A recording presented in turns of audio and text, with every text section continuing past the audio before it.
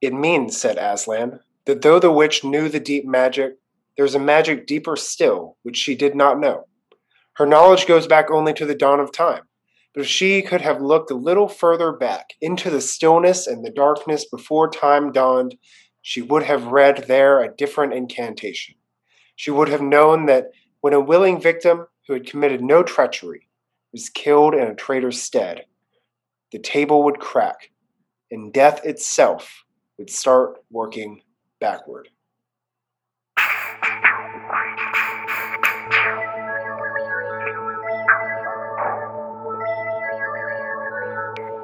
Welcome to the Chronicles of Podcast, where we are doing a chapter-by-chapter deep dive into the Chronicles of Narnia by C.S. Lewis. My name is Kel. And I'm Chase. And thank you so much for joining us today. Just a reminder that we are going to be talking about the second book in the series of Chronicles of Narnia, The Lion, the Witch, and the Wardrobe.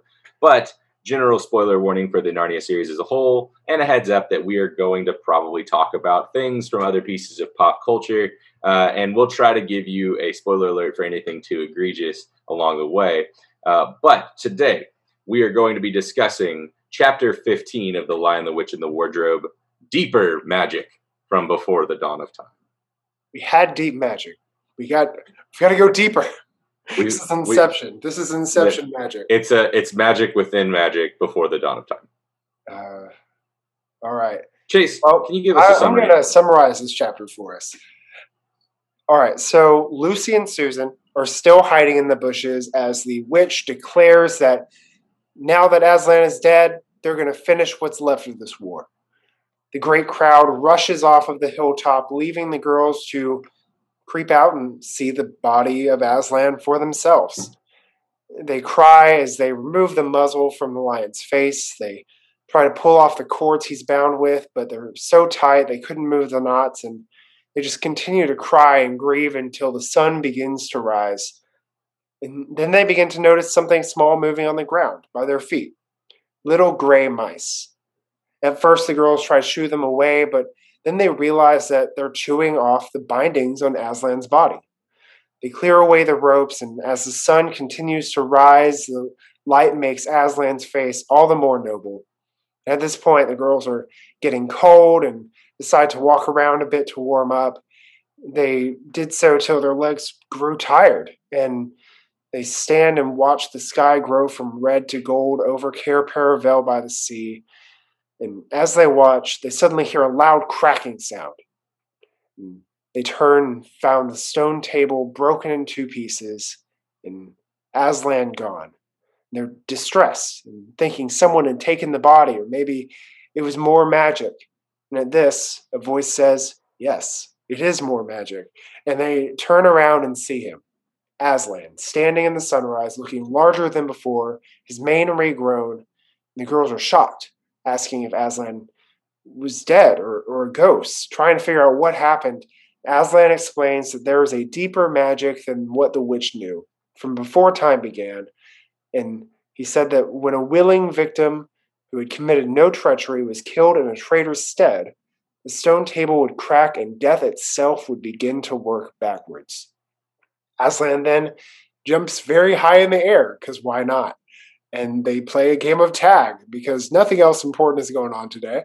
And now that they're all bros, the girls climb onto Aslan's back, and they run very fast across Narnia and find themselves looking over the witch's house, which now looks small and unimposing. They enter into the courtyard full of statues, and that's where our chapter ends. Chase, the theme of this chapter's podcast is Death to Life, A New Hope, or as I like to refer to this chapter, the chapter where C.S. Lewis shows that he has absolutely no cool. He is zero chill. Because after this huge, momentous, crazy death of Aslan that happens, you would think, oh, maybe we should let this simmer and sit with the reader for a while. Nope. And that's basically how he responds. I mean, Jason, why would you? Why would you pace this book in any way that, makes sense? Having finished this book off screen or off podcast, we have to get back to walking, Kel. The pacing of this book, this pacing of this book is absurd. This book is 17 chapters long. Chapter 14, Aslan dies. Chapter 15, Aslan comes back to life. Chapter 16, the majority of it, spoiler alert if you have not read Chapter 16 yet, Chapter 16 is predominantly them setting statues free. And at the very end, there's a battle. And then Chapter 17, the battle's over. There is, like, it's bad. There is no battle. The movie was wrong. It like, this is, it feels rushed and like just weird. I don't know what he's doing. It starts with this chapter title, Chase, because 2 chapter titles ago was Deep Magic from Before the Dawn of Time, and this one is Deeper Magic from Before the. It's like, think of something more clever, please. Wait, that is clever, Kel. Don't you get it? It was deep magic. Now it's deeper magic. It's the Jesus juke. He's going, I gotcha, right? It's tough. But as we dive into the chapter, it starts off with the witch and her people, her creatures and her followers saying, now we'll go win what remains of this war. First of all, like, the war hasn't started. Like, there's only one battle. Yeah. So, like, a war seems a little bit, excessive. But then they're like, now we can really crush the human vermin. They're 4 children. And now that the traitor, the great fool, the great cat is dead. Well, I mean, he's dead for now. He won't be for, another 8 pages, maybe. I mean, it'll be long enough for them to have an all day long battle, I guess. But, like, where are they, Chase? I mean, they're at the stone table. Where are they battling? Geography. Who knows? Geography is a real sus. We travel across the country and back today. Yeah, dude. But we take our time to have a game of tag. Oh yeah, we'll get to that because I got lots of thoughts. But so as the followers of the witch are rushing out, the children, the 2 girls, Susan and Lucy, are very scared, as they should be. Yeah. Well, at this moment, the children were, for a few seconds, in very great danger. Yeah, I mean, it only takes a few seconds for this huge this like group of evildoers to run by. But it says they felt the specters, i.e., like ghosts, go by them like a cold wind. Did the specters just ignore that there were 2 human girls hiding in the bush? Like, no, Kel, this is a cartoon where the stampede comes at them, but they just duck and cover their head, and then the cloud of dust goes by, and they're just still there, crouched down. They went for the hide behind the single log in an avalanche tactic of avoiding being killed. But you didn't see them turn themselves into a stone and stump? It was really hard to miss. You wonder why we would miss something like that. You would have been surprised to see that they had that power, Kel. Yeah, but now that all these creatures have, ran past these inconspicuous, human girls hiding for their lives, now the sadness and shame and horror of Aslan's death really can fill their minds, and it sits on them heavy, at least for the next 7 pages. Yeah, which, I mean, a huge chunk of this chapter is that, and honestly, I do love that they take their time with grief in this chapter. Like, C.S. Lewis has a lot of flaws when it comes to pacing, as we've talked about. He spends way too long on important things and way too little on super important things. But I actually think he nailed this part. Like, we get to see 2 young women process the death of a loved one, the one who they thought was going to be their savior. So, just full transparency for where I'm coming from reading this chapter. I had to put down my dog a couple days ago, like this week. It's very fresh. He was old and couldn't walk, and it was his time, as painful as it was and is, but like the way they stopped to just kind of feel Aslan's fur and kiss his face and cry, like, it's so real. And it's also necessary.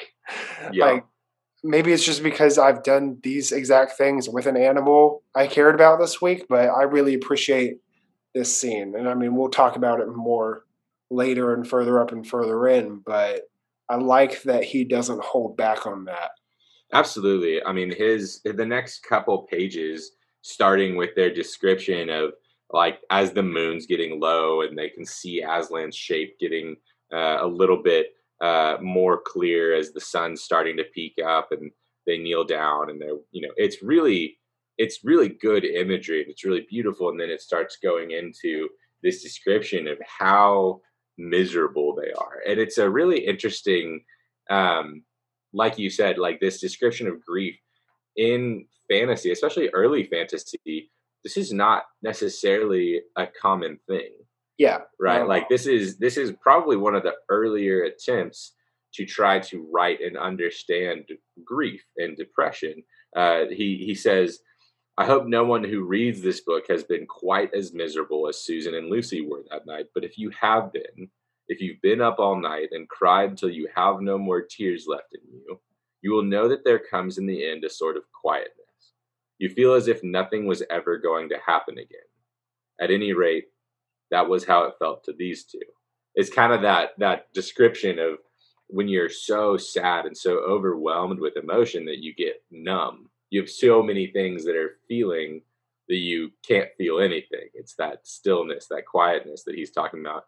And I really appreciate him trying to understand depression, especially like, him and Tolkien and other, writers at the time being survivors of war and Yeah. being people who have suffered with PTSD and other sort of illnesses that weren't really understood at the time. Oh, yeah, and especially when you think about the markers of the greatest generation, the generation that went through wartime, and a lot of it, the things that people say make them so great is the fact that they white knuckle through painful things and kind of stuff that stuff down, put it aside, and keep grinding to build things and start stuff and make money and all the stuff like post-war economy stuff that gets credited to them. I mean, that kind of seems antithetical to vulnerability and acknowledgement of grief and pain and darkness. It really is, it's meaningful. Yeah. Especially when you got to remember his audience is kids, and he's trying to help, kids understand like, hey, your emotions are valid, and the things you're feeling are real and powerful, um and like they can really hurt. And sometimes like you can't just get over something. Like you can't just tell people, hey, suck it up, rub some dirt on it. Like that's not how life works. And so I do really appreciate this about C.S. Lewis in this moment, Yeah. and it's really good. Which also, when you zoom out to what this fits into with the biblical allegory that this is, like this is the Mary and Mary chapter, right? Yeah. Like C.S. Lewis writes this so that the witnesses to Aslan's execution and resurrection are the women, like some very biblical thing. Mary Magdalene, Mary the mother of Jesus, were the ones said to have gone to the tomb and found it empty. But I really like that he brings in the like reality of the grief that comes with the death Hmm. of, as like in the Christian story, like in the stuff that we deal with on that front, we don't always acknowledge that there were a few days of sadness in between Yeah. the Between Good actual Friday and Easter resurrection. Sunday, there was a really, really sad Saturday. Yeah, yeah, I think it's called Dark Saturday Is in it? Christian tradition. There's some like liturgical name We for that, were but we were considering like, you have the imagery of like the cross, and then the imagery of the tomb like being open and Jesus like resurrecting is like, it's probably a good thing that there's not a lot of imagery of just like dead Jesus like chilling. There's yeah, that's not a popular statue or artwork piece. yeah, but also even if you think of why Mary and Mary were going to the tomb, they were going to continue like treating Yeah. his body. Like they were going, like the imagery of Lucy and Susan like unwrapping Aslan's like bindings and Taking his his muzzle off. muzzle, like all that stuff really does fit into what's happening here and the Yeah. oracle part of it, which Absolutely. And I think this is you're hitting into when you're thinking of allegory and like getting into the theological aspect of this. This is a really important part of C.S. Lewis communicating the passion story of saying there is a physically dead Aslan, like just as there was a like Jesus literally physically died. You could feel his body. People saw his body and knew that he was dead. Uh, and like later on, like as we'll get to in a little bit. So I don't want to jump to that conversation yet. Like they'll talk about him being physically alive. He's not a specter or a ghost of some sort, but he's physically alive. And so it's like there was both a physical death and a physical resurrection of Jesus and of Aslan. And as you're referring to the like sadness aspect of this, Lucy internally asked herself this question: what did it matter? Nothing mattered now. And that's really depressing, but that's accurate. Like that's how you should feel if Aslan / Jesus is dead and you don't understand that he's going to come back. Because you'd be like, well, the guy I was following, the dude who I was putting all of my faith and hope in, is now dead. Granted, all of the followers of Jesus should have been aware that he was going to come back from the dead, but they've never seen that happen before. So why would they expect to see it again? Like a handful of times. Very and scripture, the entire Old Testament probably speaks to it as well. But that's whatever. The fact is they've never seen someone resurrect themselves. So why would they expect to see it again? And it's this, concept of like, it is pointless. Everything is pointless if this person is not alive. In most other cases, the revolution would die with the leader. Yeah, absolutely. Case. But thank goodness, Chase, that the revolution doesn't die with this leader, because Susan and Lucy are there to unmuzzle the great cat, and a bunch of little mice are there. How beastly, says Susan. Yeah, so beastly. Beastly. It's kind of hundreds of mice. Hundreds. Yeah. Think about that for a second. Even if the mice are good guys, like even if it's the tale of Despero, hundreds of mice. I had what I thought was a mouse in the kitchen of a house I was selling a few weeks back, and I'm not going to tell that whole story on pod because it was traumatizing. But even the thought, no. Did I tell you about this? I feel like I told you about this. Nope. Did I tell you about the squirrel? You did not, but I like to imagine you just being terrified of it. Oh, when I still thought it was a mouse, it was terrifying. Now multiply that by hundreds of hundreds. Plus, how did they know that Aslan was coming back? Like, is Aslan ghost telepathying the mice? Do the mice know the deeper magic? While Aslan was dead, I'm pretty sure his spirit went and visited the resting place of these mice. If we're going to continue this allegory, who knows what Jesus did on Saturday? It's a whole thing. Wait, isn't a lot of the imagery for what Jesus did next chapter? Oh, yeah. You're right. My bad. Maybe this just has nothing to do allegory-wise, and he just needed some way to rip all the ropes and stuff off of Aslan because Susan and Lucy couldn't. You remember in the Bible the knife that Susan or that Lucy has, or whatever. You remember in the Bible when a bunch of mice gathered up and rolled away the stone from the tomb? Ah. The mice are Joseph of Arimathea and the people who like took and prepared Jesus's body for the tomb. Now it makes sense. Yes, of men. Yes, Nicodemus, the Pharisee that had that conversation with Jesus, because he was like a mouse in humility to Jesus. Nah, it makes sense. I get it. Actually, I don't know if you knew this, Kel, but the story of Nicodemus is actually the basis for the movie Ratatouille. Ah, yes. He is like Linguini, and Jesus is what's the rat's name? I could not tell you to say. We're going to call him Rat because it's a gross concept. Look, there's a crowd of cats that keep trying to break into my house, and I call them all cat. Like, they don't have names in my mind. They shouldn't, because they're straight. But so all of these neighbors' cats, they just think they live inside my house. One of them literally got into my bedroom yesterday. Gross. I found out that apparently I'm allergic to this cat because I did not feel good afterward. That just seems like not good. I'm having lots of animal problems lately. It's lots of animal it's a problems. week. But good news is Aslan isn't having animal problems because these mice are here to help.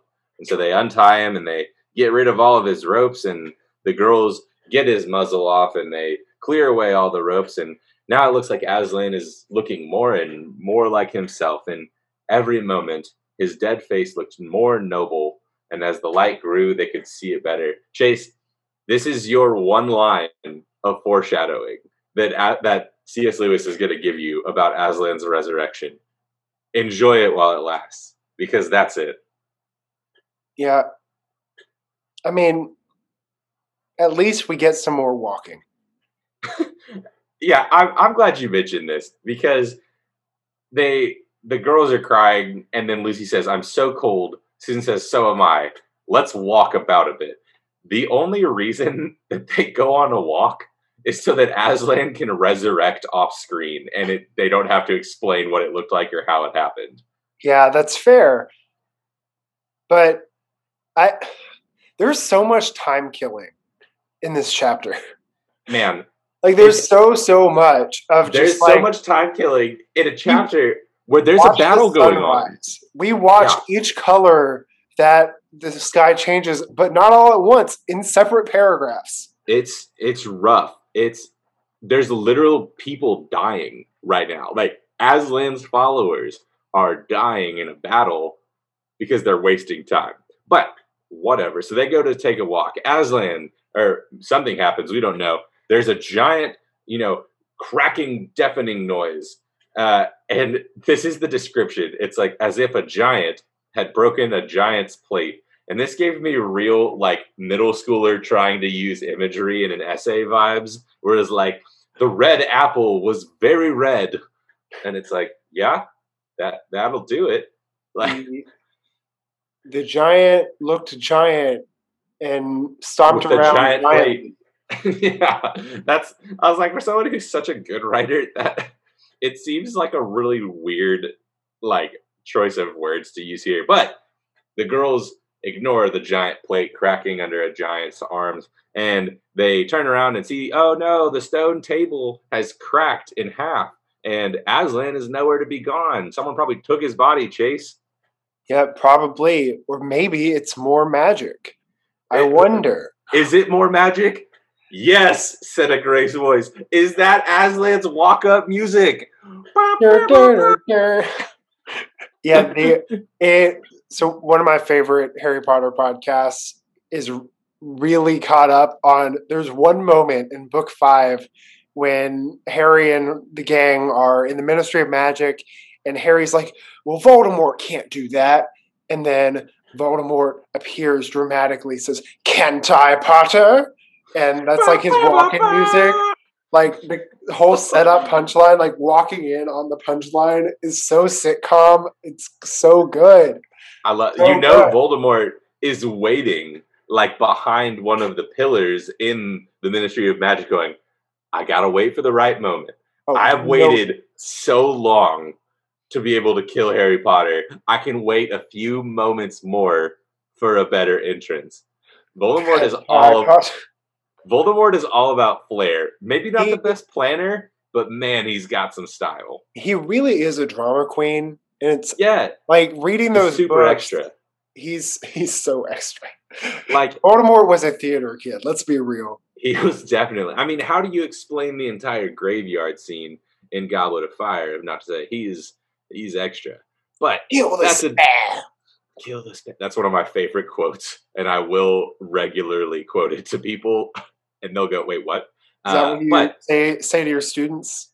I have said that to my students before. That's your D-Now policy. That's my D-Now theme. But that's a Harry Potter podcast. This, Chase, is a Chronicles of Narnia podcast, and we're here to talk about Aslan being a little extra, because he is going to wait for the girls to make some mention of magic, and he goes, "It was more magic," and they looked around, and his silhouette is gorgeous in the rising sun. He's shaking his mane that's grown back magically, and Oh no, a ghost!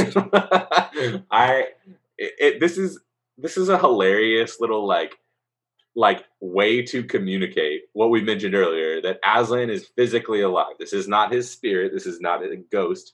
This is so Lucy goes, "Aren't you dead, Aslan?" Which, like, I get the sentiment, but ask a different question. Ask, like, didn't you die? Weren't you dead? Like, you seem to be alive now. Like, aren't you dead? It's a weird way to phrase this. But then Aslan goes, "Not now." And it's like, okay. And then Susan goes, "You're not a," and she couldn't get herself to say the word ghost. Ghost? Real Scooby Doo vibes here. Why is the word ghost so weird? And so, like, she goes, "You're not a," and Aslan goes, "Do I look it?" Aslan, explain yourself. Why? Aslan's doing the full comedy set now. and and like, so they like, Lucy's like, "Oh, you're real, Aslan, thank the Lord, who is you, I guess." And they, go around and touch his fur, and this is they got to wrap in Doubting Thomas in there somewhere, being able to, like, touch Jesus's hands and his wounds. So this is that moment. So not Although the only are Susan difference here is that Aslan is not about to keep his wounds, he's about to regrow Nope. his mane instantly. Yep. Why prove that you are a resurrected being? And we'll get to that in a couple chapter in next chapter. But yeah, so it's a whole thing that, like, he's just back. And then Susan asks what I think every reader is asking. Susan is more often than not the voice of the reader, going, "But what does it mean?" Great question, Susan. Don't And worry then about it. Let me jump and, into the air. and well, before he jumps in the air, he gives us the quote that we started the chapter with, basically just, like, in one paragraph, kind of yada yadaing the whole situation. They don't ask any more questions about this, but Aslan basically goes, "Well, the witch thought she knew deep magic, that all traitors belonged to her. But I knew deeper magic because while she was there for the beginning of Narnia, I was there before the dawn of time," which is a weird, like, if there's nothing there, what he goes, she would have seen, she would have read a different incantation. Where, Aslan? Nothing exists. Why? Like, but if she would have known this deeper magic, she would have known that it's like a willing victim who had committed no treachery could die on behalf of the traitor. So, and then the table would be broken and death be reversed. Aslan just found an extra level of Super Saiyan, and the witch is just standing there. Oh, that's not possible. It's impossible. Yeah, it's like, this is 9,000. all the explanation you get. We don't know why, like, this works. We, like, does this apply? Like, Aslan doesn't even, like, clarify that it had to be him, which, like, it had to be him. Yeah. But could the kids have died on behalf of their sibling? According to Aslan, sure. It's just as long as you weren't a traitor. I do love the phrasing, though, of death itself will begin to work backwards. Yeah. That's just a good line. That's a good one. The last enemy to be defeated will be death. Quote Harry Potter, quote the Bible. Yeah, true. Amen. So, amen. But it, like you mentioned off pod, this is a good moment for Aslan to remember, to, like, help the reader recognize that the real enemy in all of this is death, right? Like, Satan, as much as you dunked on dualism, like, there is no, like, cosmic battle of good and evil because Jesus wins always. The thing that we are as humans, like, fighting against is ultimately death, and we need something to help us conquer death, and that's the importance of the resurrection of Jesus.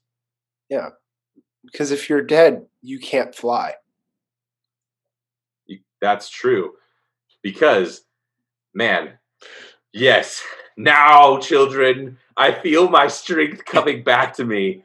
Children, catch me if you can. And he jumps into the air, and they have a great time playing tag and running around, and such a romp has Why? never been had except in Narnia. What's the point of this? Do we have time for this? What? The There are answer's people dying. no. Literal death. Dying right now. Your followers are dying. Your brother is in the midst of battling the White Witch. So it is currently sunrise, so they could realistically get to the battle, end it now before anyone gets yeah, no one else needs to be hurt here. No one. And we know that Aslan could end all of the battle just himself. But that's not what they're going to do, because after, playing in such a silly and fun way, and Lucy couldn't tell if it was like playing with a thunderstorm or playing with a kitten. Could be either. The answer is probably closer to thunderstorm. But Aslan's like, now to business. You think, Aslan, you couldn't have moved a little quicker? No. This is what we needed. We needed to become bros. We needed to have some fun. Have a I run. guess so. I mean, this is why Lucy and Susan, but mainly Lucy, is the main one who has a relationship with Aslan Sure. throughout. Because really the only time they've had with them was walking through the woods and this. And that's all the insight we get to their relationship.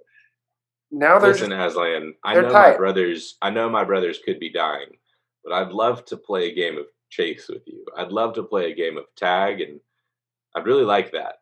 And Aslan's like, the dude obliges. So yeah, Aslan, he's the real. He's the real one. He's the real deal. But now he feels as if he's going to roar. So you better plug your ears, because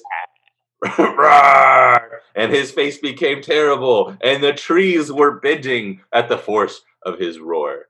Cue, whoa. Whoa. Trippy, man. And so they climb on Aslan's back because it's time to go for a ride to the battle. Nope. Not to the battle. To the witch's castle. Because first things first.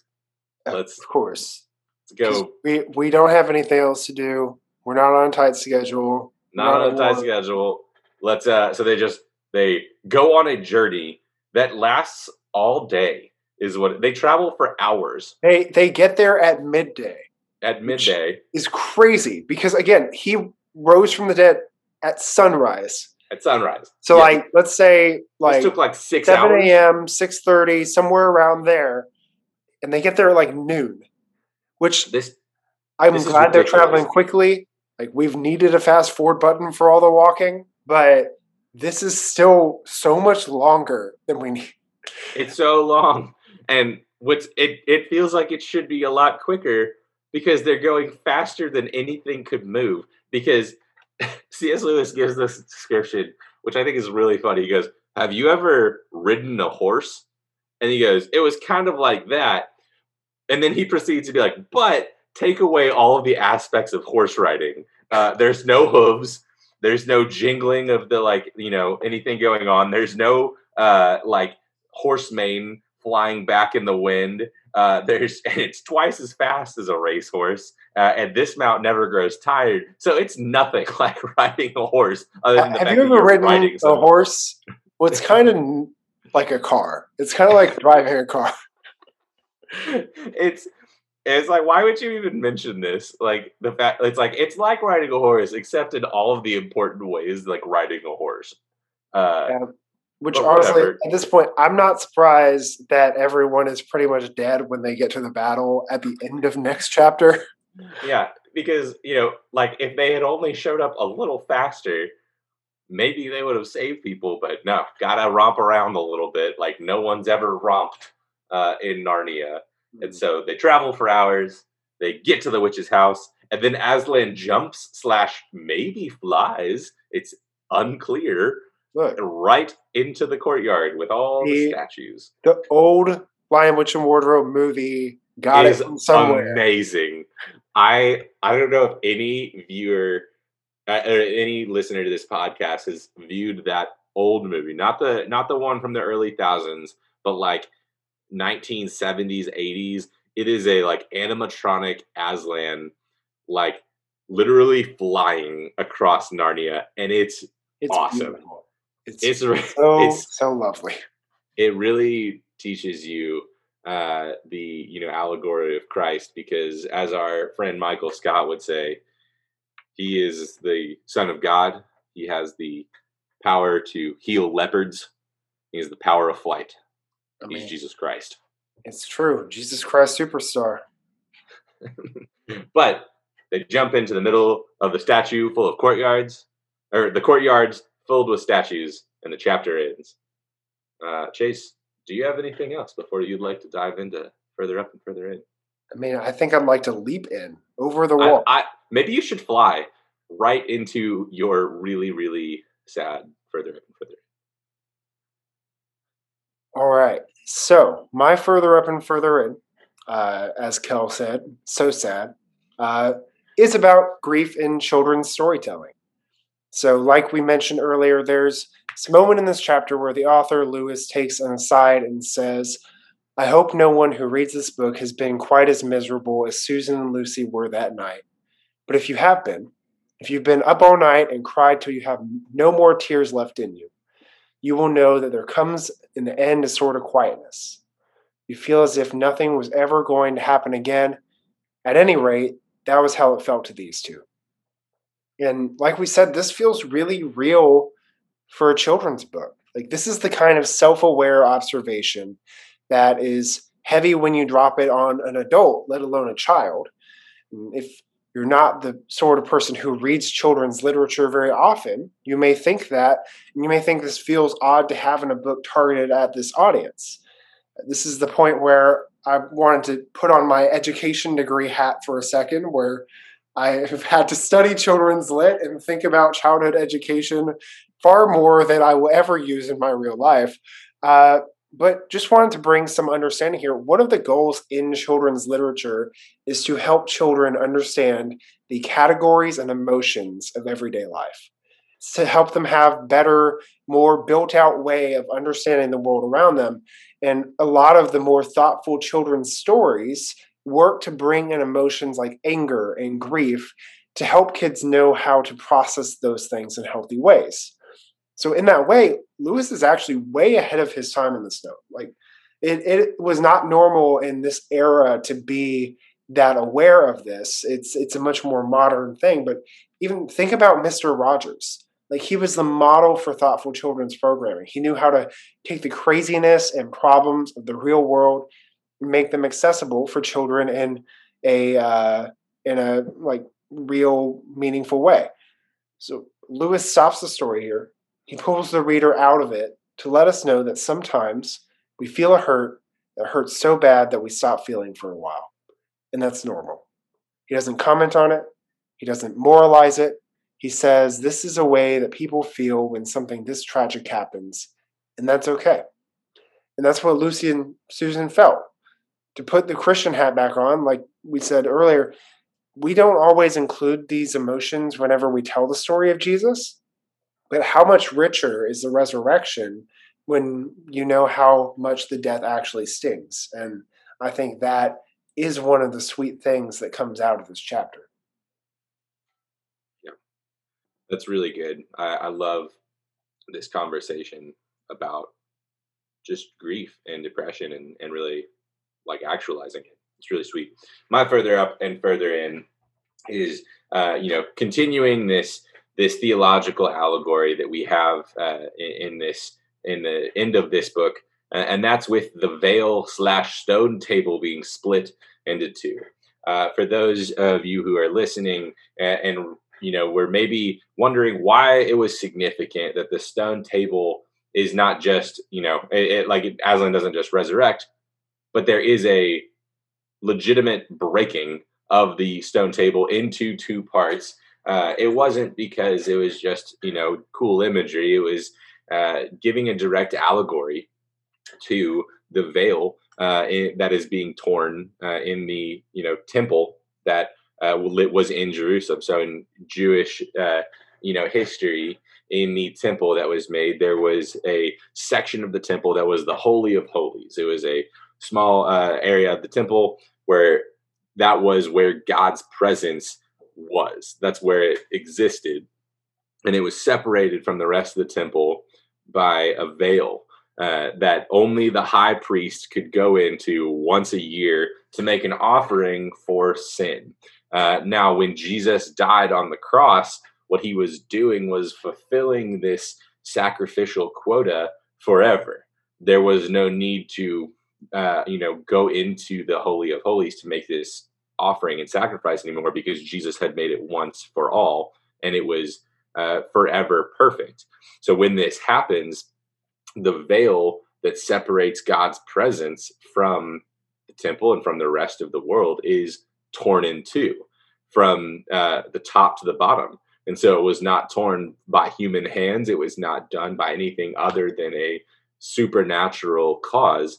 And what this signifies is, yes, the sacrificial system was ended, but also that the presence of God was now available to anyone who was with Jesus. That you did not have to be the high priest and enter into the Holy of Holies to have access to the presence of God, but anyone who Jesus who called out to the name of Jesus, who believes in his name and confesses it, would have access to the presence of God, the Spirit of God. And that's a continuation of this very principle is going to be continued in the next chapter. And I think that's really, really important. And that's going to be my further up and further in for the next chapter. But I think it's really cool how he is, sprinkling in these really important theological concepts into this book. I just wish he had taken more time to do so. True. But, well, Chase, Cal, we've leaped over this podcast. Boy, have we. And into reviews? Now that we have romped around and, had such a romp as never was had in any podcast, let me tell you about where you can find the courtyard filled with reviews and where to find the statues that are our podcast, because they're forever frozen in time, but not frozen in a playback. You can find our podcast anywhere that you find podcasts, Apple Podcasts, Spotify, anywhere. Please, if you can, please leave a 5-star rating and review. It really helps us being found by other listeners and people who are new to the podcast. If you'd like to share this with any of your friends, if you think, wow, Chase and Kel really are cynical and they love talking crap about C.S. Lewis, and that's something that's appealing to you, please share it with your friends, because we'd love to be able to talk about these things with more people. And if you'd love to interact with us, follow us on Instagram at the Chronicles of Podcasts. Help us reach more people. Leave a comment for us, things that you might want to hear, especially as we approach the next book and as we are ending this one. But in the meantime, Chase, I feel as if I'm going to roar. So you better close your ears, you too, listeners, because when I roar, it's going to be pretty impressive. Are you ready? Meow.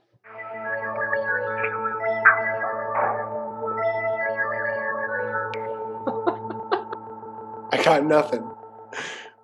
I'm so glad that you thought to do that as well, because as you were building that up, everything in my mind was like, there needs to be a meow at the end of this.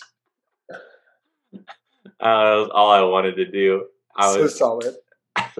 I hope people actually stick around long enough to hear the meow and they haven't checked out way before then.